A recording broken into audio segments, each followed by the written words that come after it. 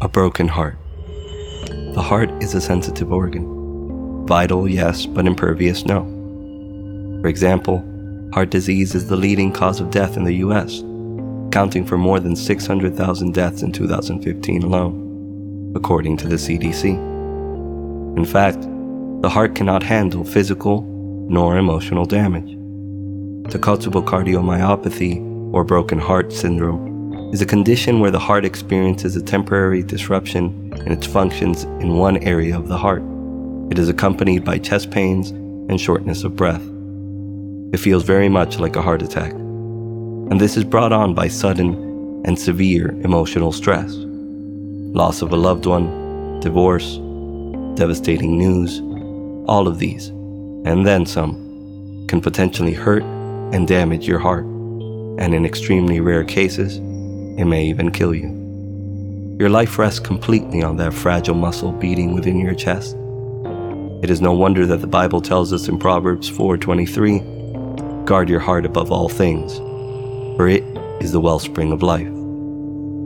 We've all experienced having our heart broken to pieces, shattered possibly even to dust. Disappointment, betrayal, shame. These are experiences that sadly, most everyone can commiserate on. The general unfairness of life can often do the same damage. So how do we guard our hearts? Do we become cold and unfeeling, making our hearts into stone? If that is your thinking, then perhaps the words of C.S. Lewis will dissuade you from those thoughts. There is no safe investment.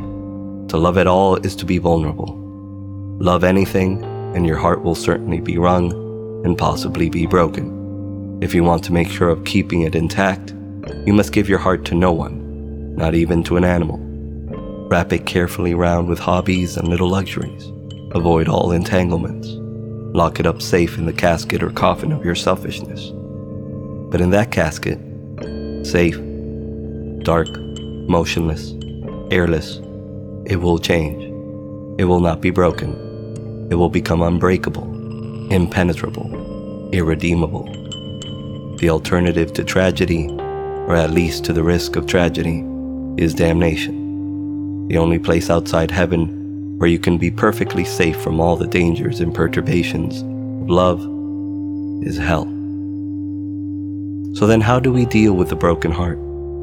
If steeling ourselves against all emotion leaves us dead and cold inside and worse than how we started, what do? We lean into the pain. We accept it as real. We think of what shattered our hearts to begin with. If the fault was ours, we remedy it, without hemming and hawing, without excuses. If the fault wasn't ours, then we grieve, we accept, and we move on, however long that might take. We will experience heartache, broken hearts, and pain unfairly. This is our lot in life, but this does not mean that we can't recover, and that the broken heart stays broken forevermore. Takotsubo cardiomyopathy is rarely fatal. It is reversible and treatable, and though it feels like a heart attack, it is not. And therein is the lesson. If your heart is broken, and it feels like the end of it all, as if you cannot breathe, in time you'll regain your breath, and the pain will subside.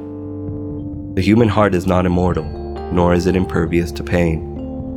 For however weak it may be, it is resilient, and the one who designed it, who gave us hearts of flesh and not of stone, can be a trusted friend, and then some, as we recover from our broken hearts. Psalm 147, verse 3. He heals the brokenhearted and binds their wounds.